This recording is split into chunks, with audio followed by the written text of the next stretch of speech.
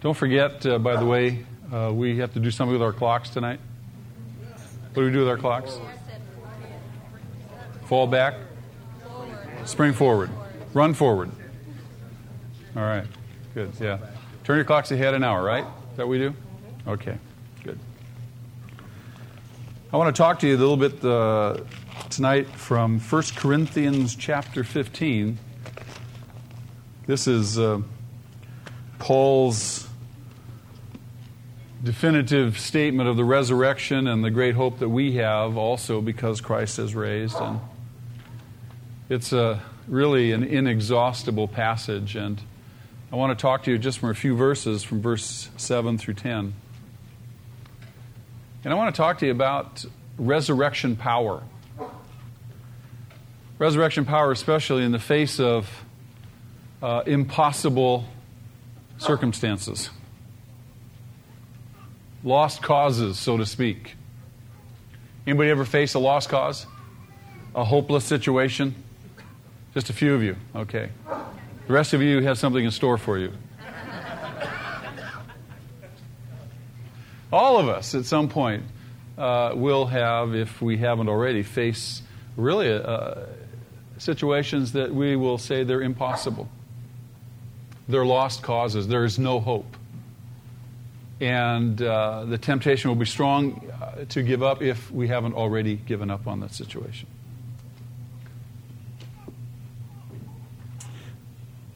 Many of us have faced medical dilemmas, members of our family. The doctor has told us that the person in our family, the situation is incurable. Sometimes we have visibility of a teacher-student situation where the teacher says the student is unteachable.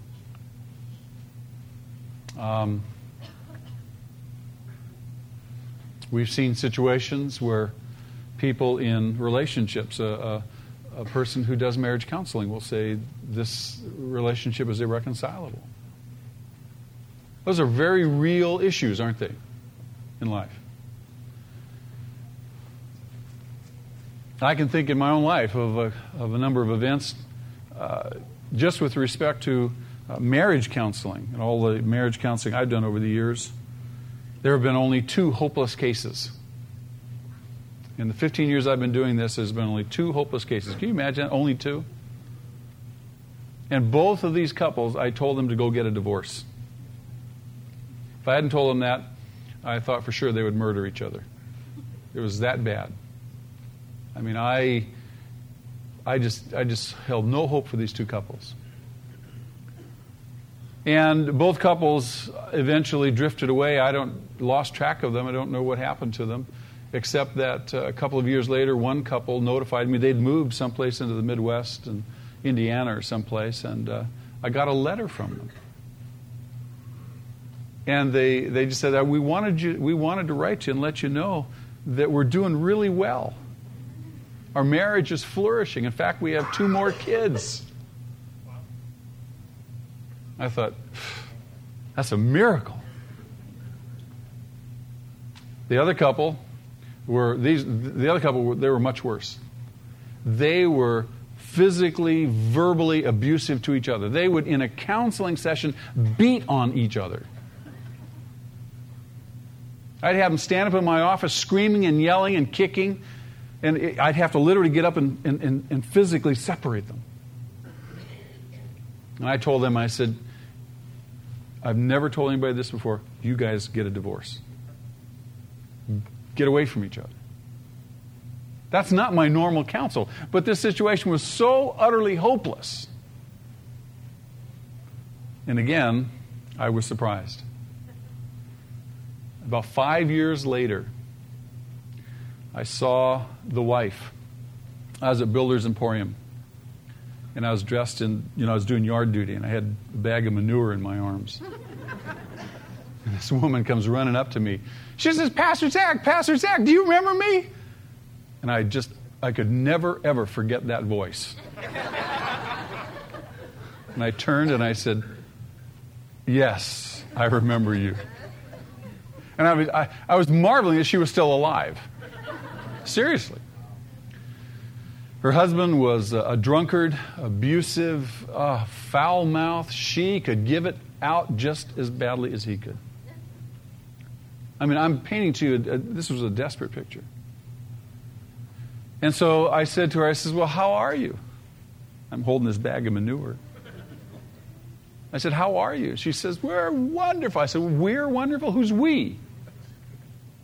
And she went on to tell me that she and her husband, they finally did what I told them to do.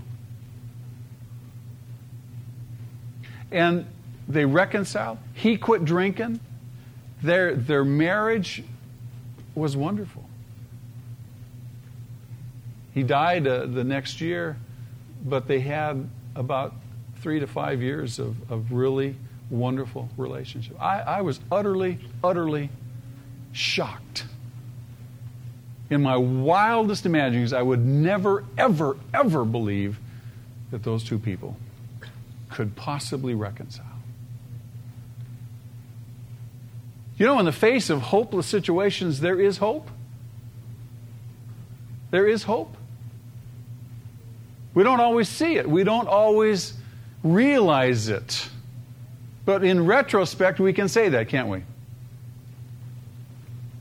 I want to suggest to you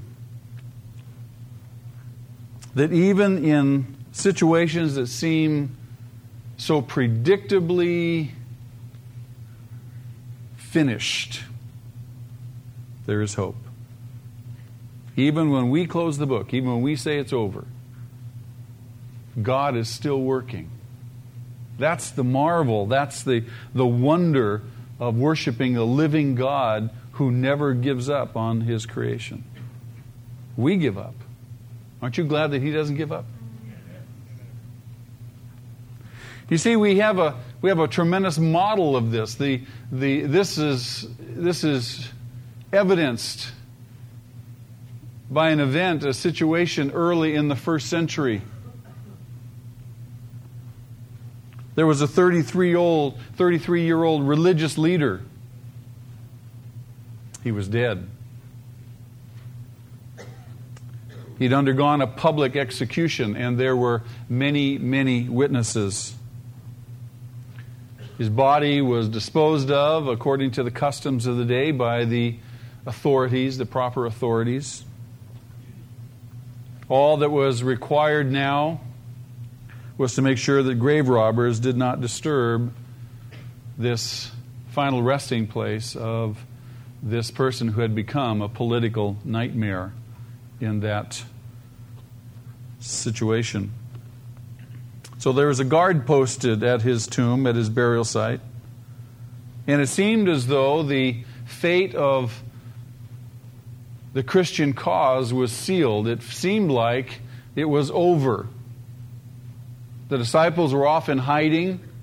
They were fearful. Their leader, their master, was dead and buried. All their hopes were dashed.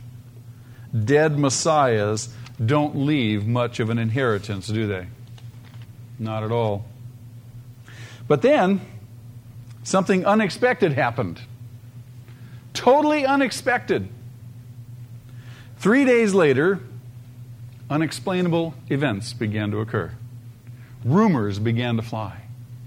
Rumors began to spread throughout the city that the grave was empty.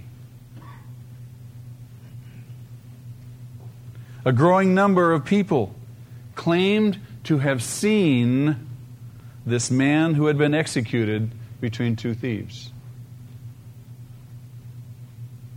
They were saying, he's alive. We saw him. This dead issue, if you will, was not only alive, but he had now become an irrepressible source of everlasting life. He became the leader of what turned out to be an irrepressible cause, Christianity. You cannot stop Christianity. Jesus said before he died, the gates of hell will not prevail against my church. And we've seen Christianity grow and expand, and it continues to expand around the globe. And there's a major, major push into those unreached people groups, into those dark areas where Christ's name is not mentioned. But there are people who are going, and the Holy Spirit is opening up doors. Irrepressible. In 1 Corinthians 15, as we look at verses 7 through 10, we see that the power of the resurrection represents hope for other lost causes, for other dead issues. Is there a lost cause in your life? Is there a dead issue in your life? Have you given up on something? Do you feel hopeless? There's resurrection power available. From Paul's own testimony that we'll read in these few verses, we'll see that the power that raised Jesus Christ from the dead is life-changing, it's energizing, and it is available to anyone who's willing to be changed by it. This power is real, and it is available. Paul's own testimony. Read with me these few verses, beginning at verse 7 of 1 Corinthians 15. Paul says, "Then he," meaning Jesus, "appeared to James, then to all the apostles, and last of all he appeared to me also as to one abnormally born. For I am the least of the apostles and do not even deserve to be called an apostle, because I persecuted the church of God." Can you imagine what Paul was feeling? Can you imagine he had to carry that with him, his persecution of the church, even now as a Christian? He goes on and he says, "But by the grace of God, I am what I am, and His grace to me was not without effect. No, I worked harder than all of them, yet not I, but the grace of God that was with me." Now with that, I want to suggest to you, first of all, that resurrection power that raised Jesus from the dead, that power is life-changing.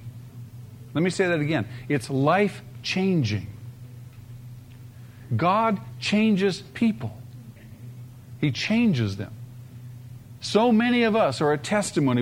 We look at our life, who we were, what we were before Christ. We look at our life now, and we have to come to the obvious conclusion we're different. We've been changed. Is it that we've changed ourselves? No. God has changed us. And He's changed us by His power. This power of the resurrection to change lives is seen in its ability to change the most unlikely people. How many of us know people that we would say, that person would never become a Christian? It's impossible. And we shy away from telling them the gospel. We shy away from witnessing them because what?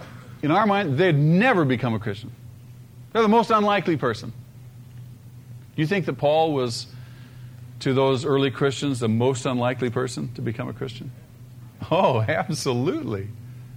Saul of Tarsus, who would become Paul the Apostle, though he was, remember, a very religious man, wasn't he? Absolutely. Pious, righteous Jew, committed to stamping out this heretical sect, these people who call themselves, or at this point they hadn't called themselves Christians, but followers of Jesus, utterly committed. I suggest to you that to those early Christians, he was probably the last person in the world that you would ever expect to join the church. No way. I mean, if you look at his record, you read the Bible, you read the book of Acts, while Peter and James and John and the others were doing everything they could to tell the world that Christ had risen from the dead, what was Saul doing? He was doing everything he could to shut them up. Absolutely. If you just read the book of Acts in the early chapters, that before he was converted, Paul was one of the darkest, most sinister forces in the early days of the church. He hated Christians with a passion. Do you know anybody that hates Christians with a passion? Just despises them and looks for opportunities to persecute, to put down, to ridicule publicly. There are lots of people who hate Christians with a passion. That was Paul's situation. He not only hated them with a passion, he hunted them down. In fact, in the book of Acts in chapter 9, he's on his way to Damascus with authority to hunt down Christians in that city. He hurt them. He not only hunted them down, but he subjected them to arrest, to imprisonment, and some even to death. For the things that they were saying to Paul, not only were they heretical, they were blasphemous. They were subject to death. Remember, all these people are Jews. And he wants to stamp this out. You see his own testimony in verse 9 when he says, I persecuted the church of God. Well, those words just resound. I can't even imagine what it was like for him to even say that. I persecuted the church of God, the church that he so loved and so was willing to die for. I persecuted the church of God. I remember before I became a Christian, I laughed and mocked about God and about what he would do in this church. And now God's great sense of humor has me pastoring this church. It's amazing. Let me read to you also Paul's words from 1 Timothy, which really kind of expand on what he says in verse 9 of Corinthians there. 1 Timothy chapter 1, verses 12 through 16, he says, I thank Christ Jesus our Lord, who has given me strength, that he considered me faithful, appointing me to his service. Even though I was a blasphemer and a persecutor and a violent man, I was shown mercy because I acted in ignorance and unbelief. The grace of our Lord was poured out on me abundantly, along with the faith and love that are in Christ Jesus. Can you listen to what he's saying? He says, I was a violent persecutor, and yet the Lord was merciful to me and poured out on me his love. Here's a trustworthy saying that deserves full acceptance. Christ Jesus came into the world to save the righteous. Save sinners. And he goes on to say, of whom I am the worst. Paul designates himself the worst sinner. And I think, again, he's remembering how he had persecuted the church. He says, I'm the worst. But for that very reason, I was shown mercy. Now, this is wonderful. I was shown mercy so that in me, the worst of sinners, Christ Jesus might display his unlimited patience as an example for those who would believe on him and receive eternal life. So he's saying, look, if I was the worst, and Christ had mercy on me, what about the rest? Surely no one is as bad as Paul. That's what he's saying. I was the worst. No one is as bad as Paul. Paul's experience, beloved, should give us great hope. It should give us great confidence that no one is too bad to be changed by the Lord. No one is too arrogant.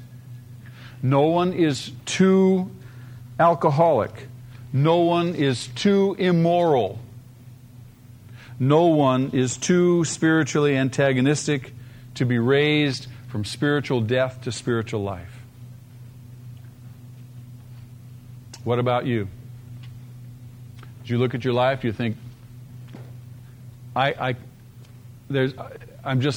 too old to change, or too much has happened. I've done too much. I've been so bad.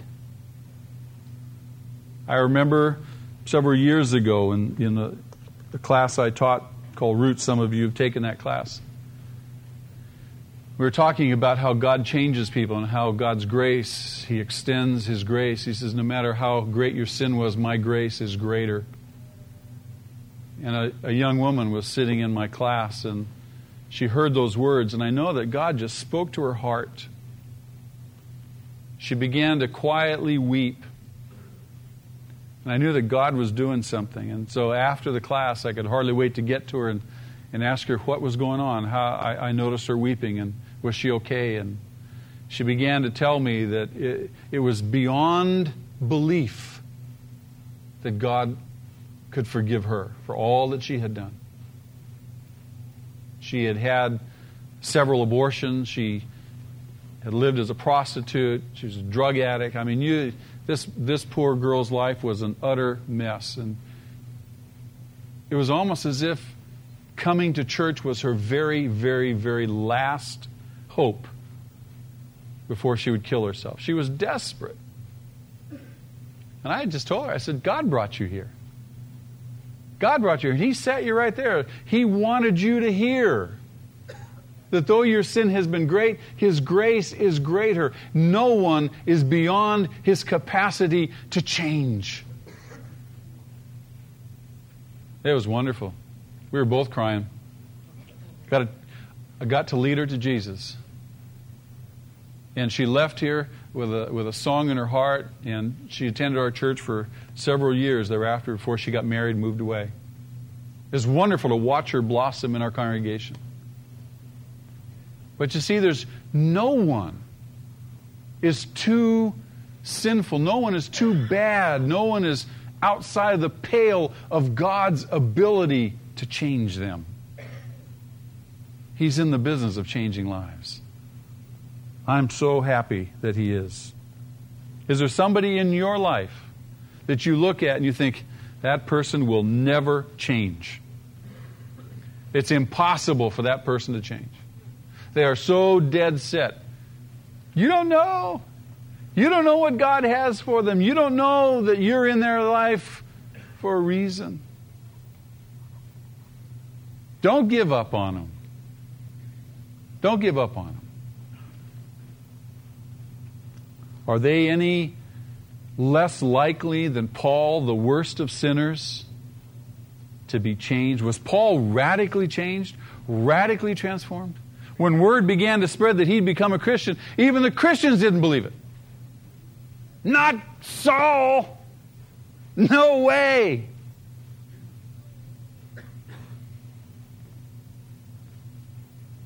And he had to have a special introduction, didn't he?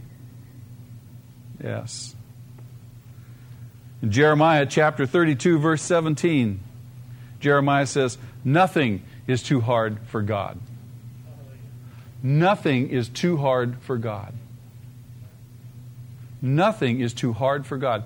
Beloved, where there's an error in your life, you're in a roadblock, you can't change, and you can't change the situation where you see no hope and you give up, remember one thing, nothing is too hard for God. He can change that situation.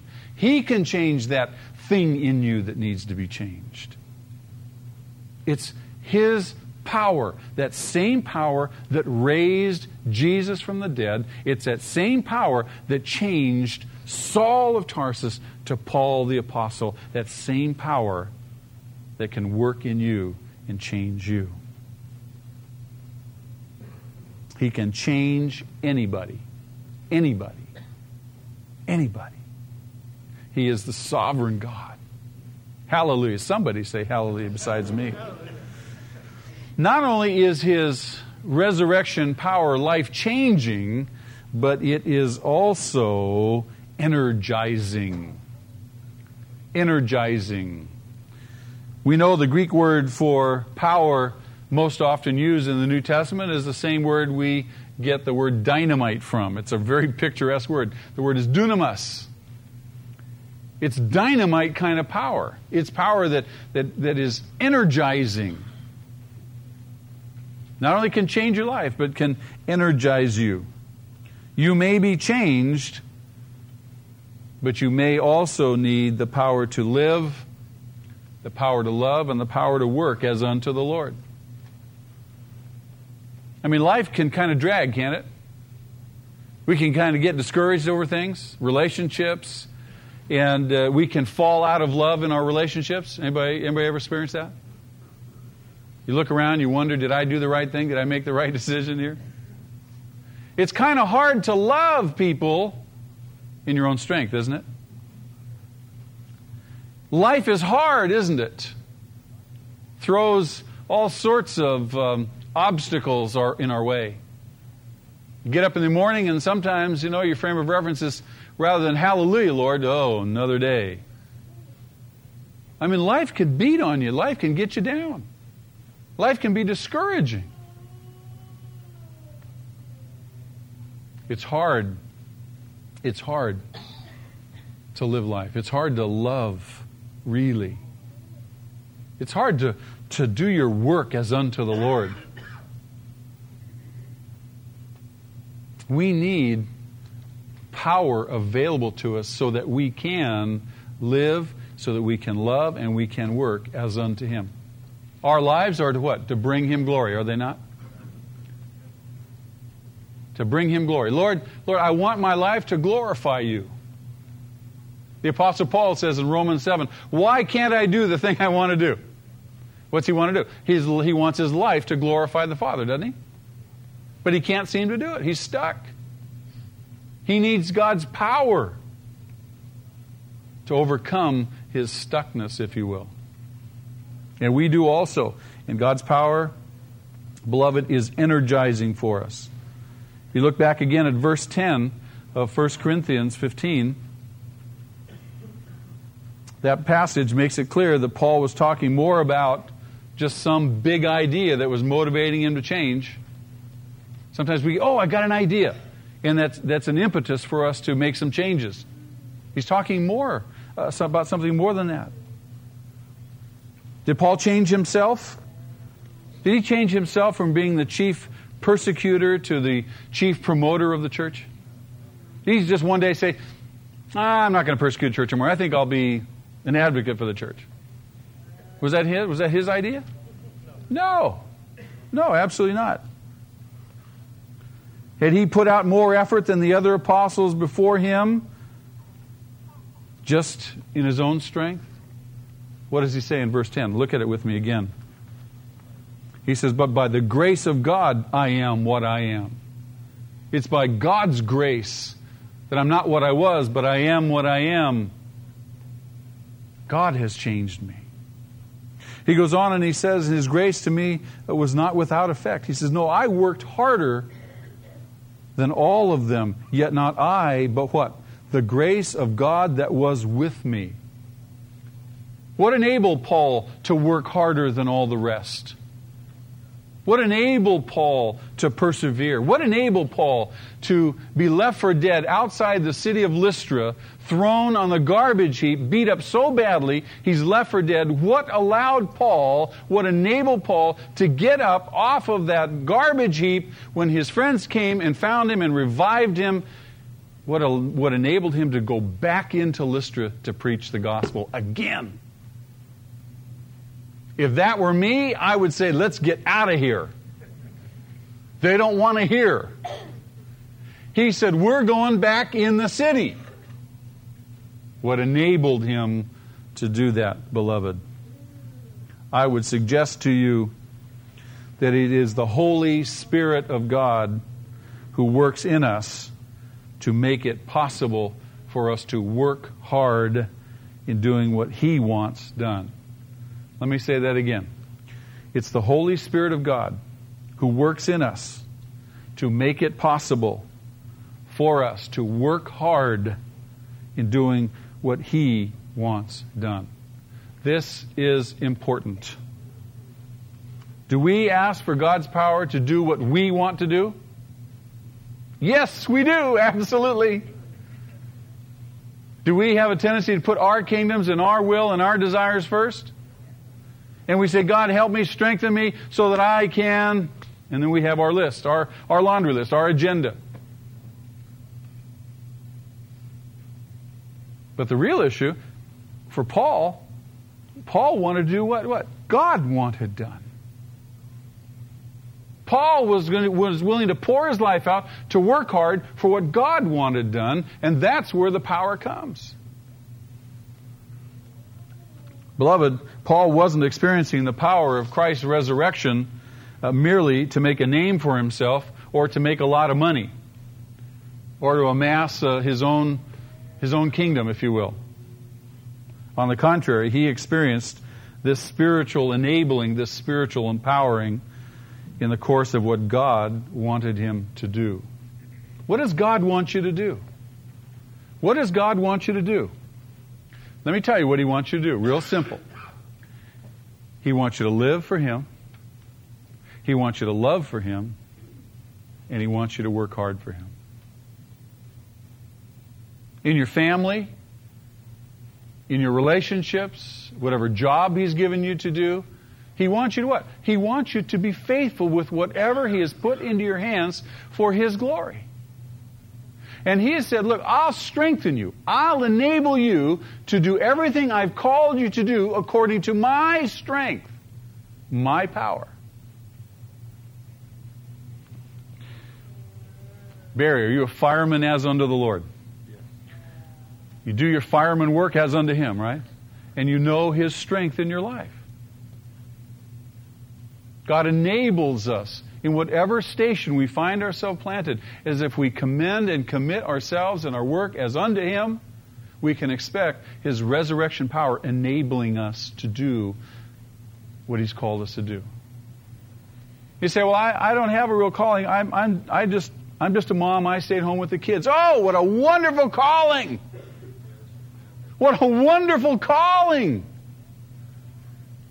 To pour all of your energy and all the things that God has given you into those little lives. And to raise up another generation of the church. Oh, don't belittle that calling to be a mother and to have the joy and the privilege of staying at home and raising children. Oh my!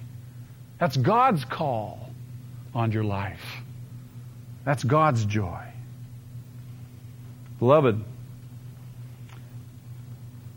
let me read to you from Ezekiel chapter 36 real quickly. Mark these verses down. Look them up later. Ezekiel 36:27. God says to His people, He says, I will put my Spirit in you and move you to follow my decrees and be careful to keep my laws. How can we keep His decrees? How can we follow His laws? How can we do His will? Only by what? His Spirit and His power. Do you remember on the day of Pentecost? Acts chapter 1 verse 8? Listen to what the Lord says. But you will receive power when the Holy Spirit comes on you, and you will be my witnesses in Jerusalem and all Judea and Samaria and to the ends of the earth. He's talking to that little band of believers. My Spirit will empower you, will enable you to do my will. Listen to what Paul says in Philippians chapter 2, verses 12 and 13. Familiar verses, but again, the same idea. He says, therefore, my dear friends, he's writing to this band of believers in the city called Philippi. He says, therefore, my dear friends, as you have always obeyed, not only in my presence, but now much more in my absence. Note this. He says, continue to work out your salvation with fear and trembling. Oh, you've been obedient, you've been serving, you've been faithful.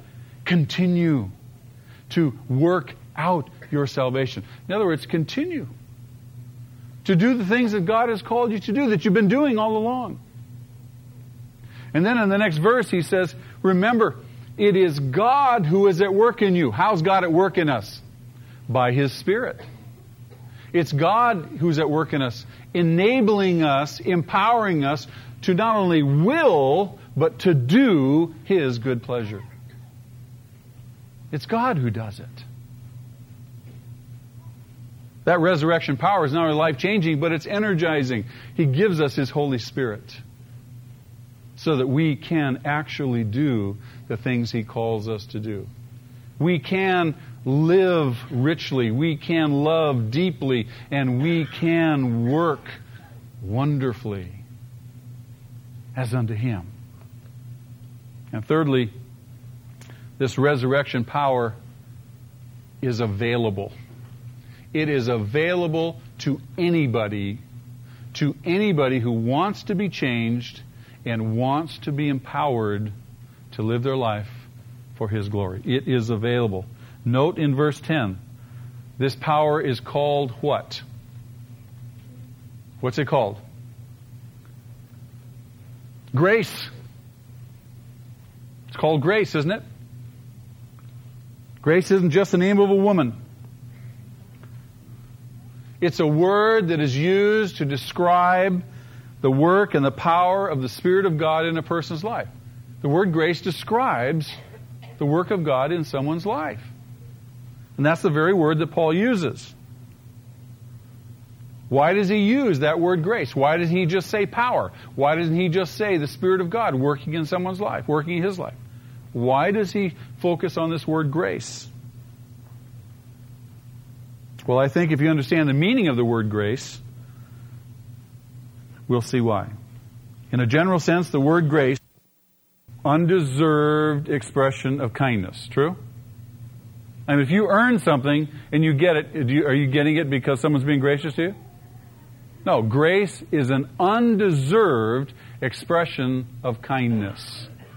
Someone is kind to you because you don't deserve it. That's grace. Isn't that nice that people are nice to us because we don't deserve it? They're kind to us? Yes. So therefore, grace, then, would be any expression of the kindness of God that is given to those who do not deserve it. Any expression of the kindness of God given to those who do not deserve it. That involves not only the initial stage of grace of salvation, but every other undeserved help we ever receive from the Lord.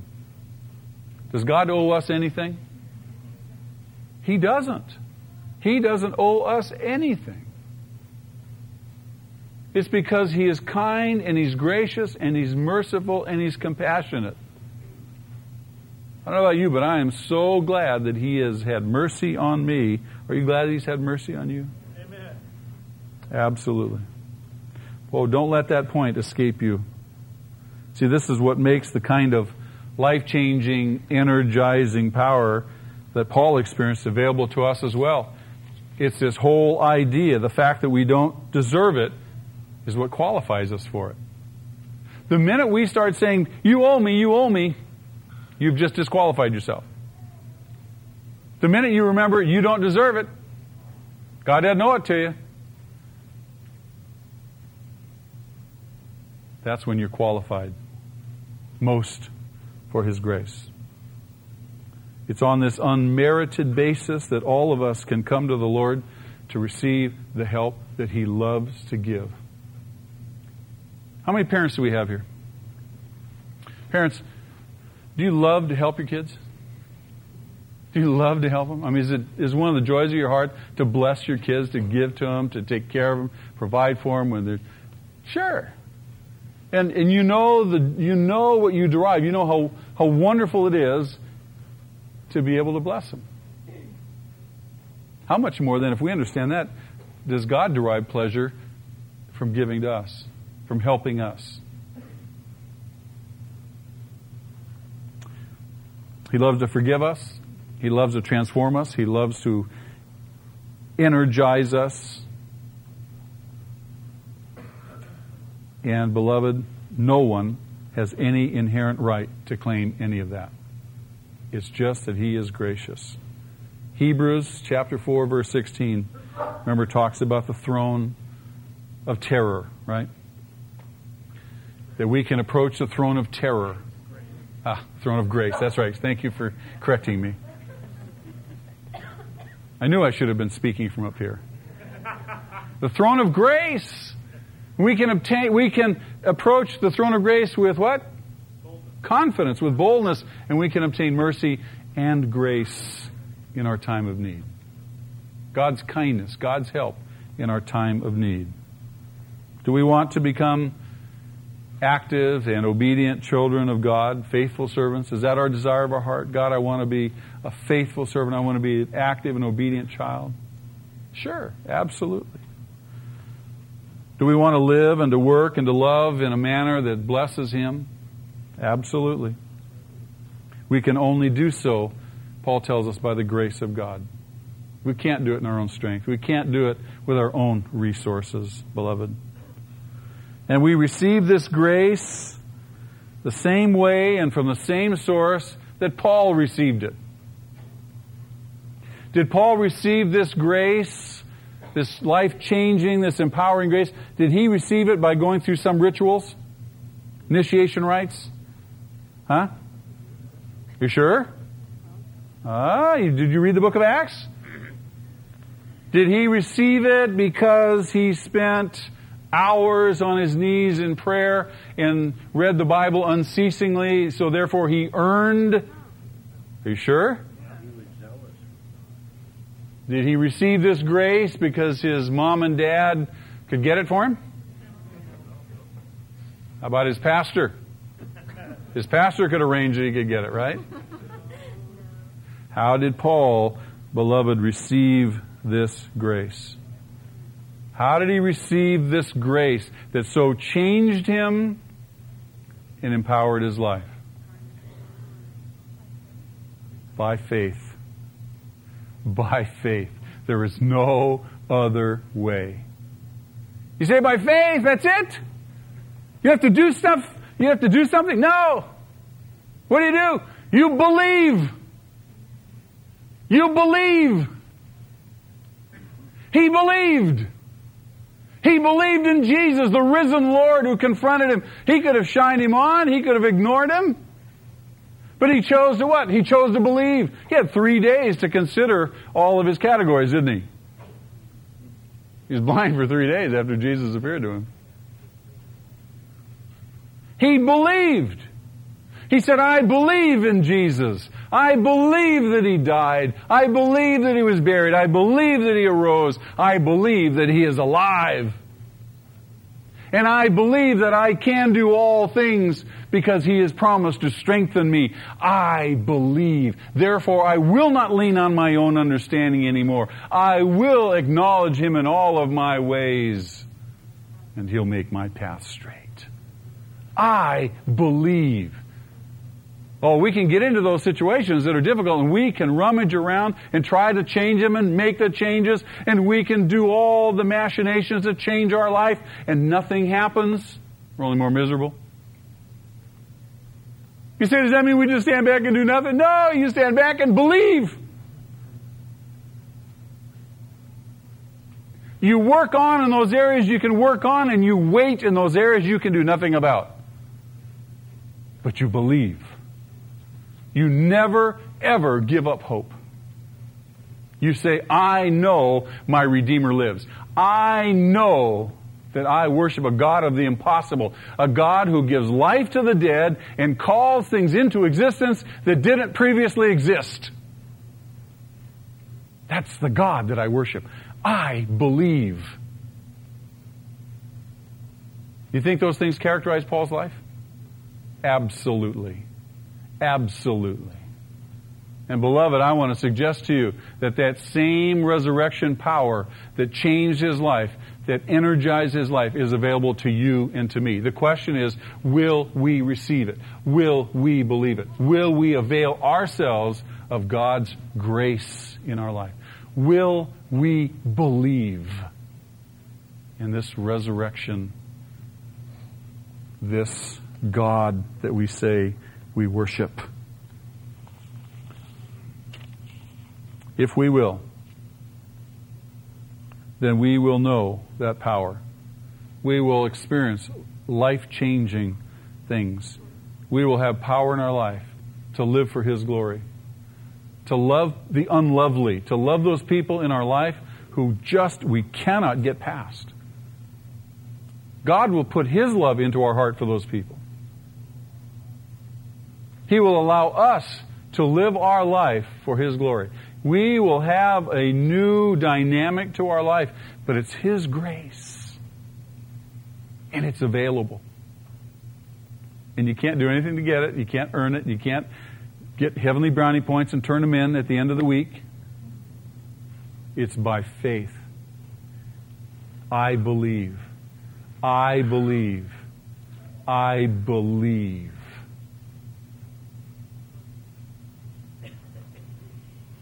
You'll find that doing the will of God will never, ever again be a hopeless cause to you. It is possible to the degree that you are open to the very power that raised Jesus from the dead. Trust in Christ. Trust in Jesus. And you'll begin to experience for yourself the wonders of His own resurrection power. Amen. Pray with me. Lord, I just do thank You for the fact that You're alive. The fact that Your purpose is to come into our lives to save us, to redeem us, to change us, to give us a hope, and to give us a life that, Lord, will be abundant. But it's all to Your glory, Lord. It's not to our glory. It's that the glory of our lives would be reflected back to You, and all we can do is praise You and thank You continuously. I thank You tonight, and I worship You. You are a great God. You are a mighty Savior. I bless Your holy name. Keep your heads bowed for just one more moment. There probably might be some of you here tonight that you're at a point of decision in your life where, quite frankly, you want to change. You're sick and tired of the status quo, the same old, same old. And you've heard some things tonight that God has made alive to you. I've just been the messenger, but He's taken those words and He's caused them to come home inside your heart. And you're sitting there thinking, I'd like a changed life. I need power in my life. There are some things in my life that I just cannot overcome in my own strength. And just maybe that same power is available to me. If you're thinking those things, I'd like to pray with you. A real simple prayer. Some of you may have never, ever asked Jesus into your life. I want to pray for you and pray with you that you would do that. Some others of you may have already asked Christ into your life, but again, you're discouraged and you're just kind of slowed down in your Christian life. And you need power. I'd like also to pray with you. But I'm not going to pray unless I know that there's in fact some people who want to pray. And we'll do so in a moment, but I need you to let me know. So while everybody's heads are bowed and Christians are praying, and if you want to know this resurrection power in your life, and you're serious, then just signal me. Lift your hand real high. When I see it, we'll pray in just a couple minutes. Okay, God bless you. All right. Anybody else? God bless you. Okay. I see those two hands in the back. These hands over here. Okay, good. God bless you. I see your hands. Okay, I see this hand down here in front. Over there on the side. Okay, down here in front. Anybody else? Okay, I see your hand way over there. Okay, let's pray. Make this your prayer. God, the Bible says God looks on your heart. It's not the eloquence of your words or my words. It's what your heart is saying to Him. God, forgive me. I am a sinner. I confess to You freely I've broken Your laws. I am guilty before You. And I have tried to be master of my own life, and I realize that I can't do that. I've heard tonight that You would save me. You would change me. So I confess to You that I need changing. I understand that Jesus died for my sins, that He was buried, but death couldn't hold Him down. He rose from the dead. The whole point was to bring us life, to show that He was Lord even over death. So God, I pray right now And I ask Jesus to save me. I ask Jesus to come into my life. I get off the throne of my life and I ask Him to sit on that throne. Jesus, You be Lord. You direct me. You give me wisdom. You help me. You empower me, please. Forgive me for the ways and the times I've repudiated You. Forgive me for my sins and all the foolishness of my life.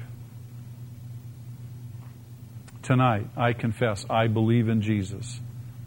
I believe in Jesus. And I commit my life to Him. Empower me now, Lord Jesus, that I might serve You faithfully all the rest of the days of my life. I give You thanks, and I praise You, and I worship You. Amen. Well, welcome to the family, those of you that prayed with me. God bless you. A couple things real quickly. If you prayed with me, and especially if you prayed to receive Christ for the very first time in your life, then we have a little package for you, if you will. Just as we close the service, Pastor Kurt Dolan is in the back here, and he'd love to give you this little package. So just take a little stop over there. He'll hand it to you. There's some things in there that are be very, very helpful to you.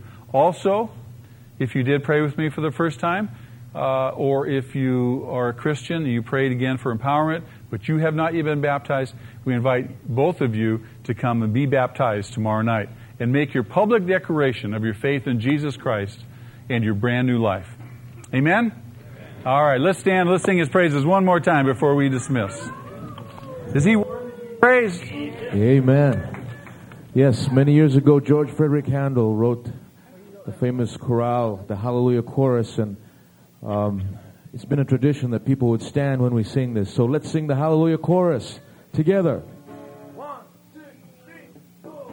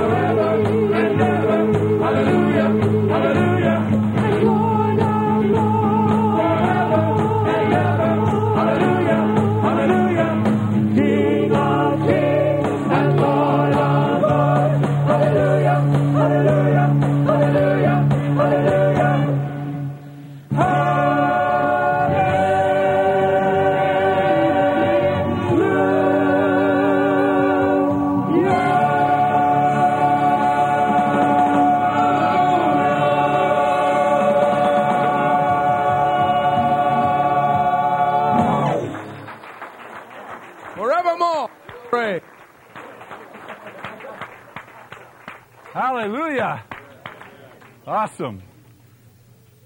Before you leave, I bless you in Jesus' name and by His Spirit, that you may know this grace and this power that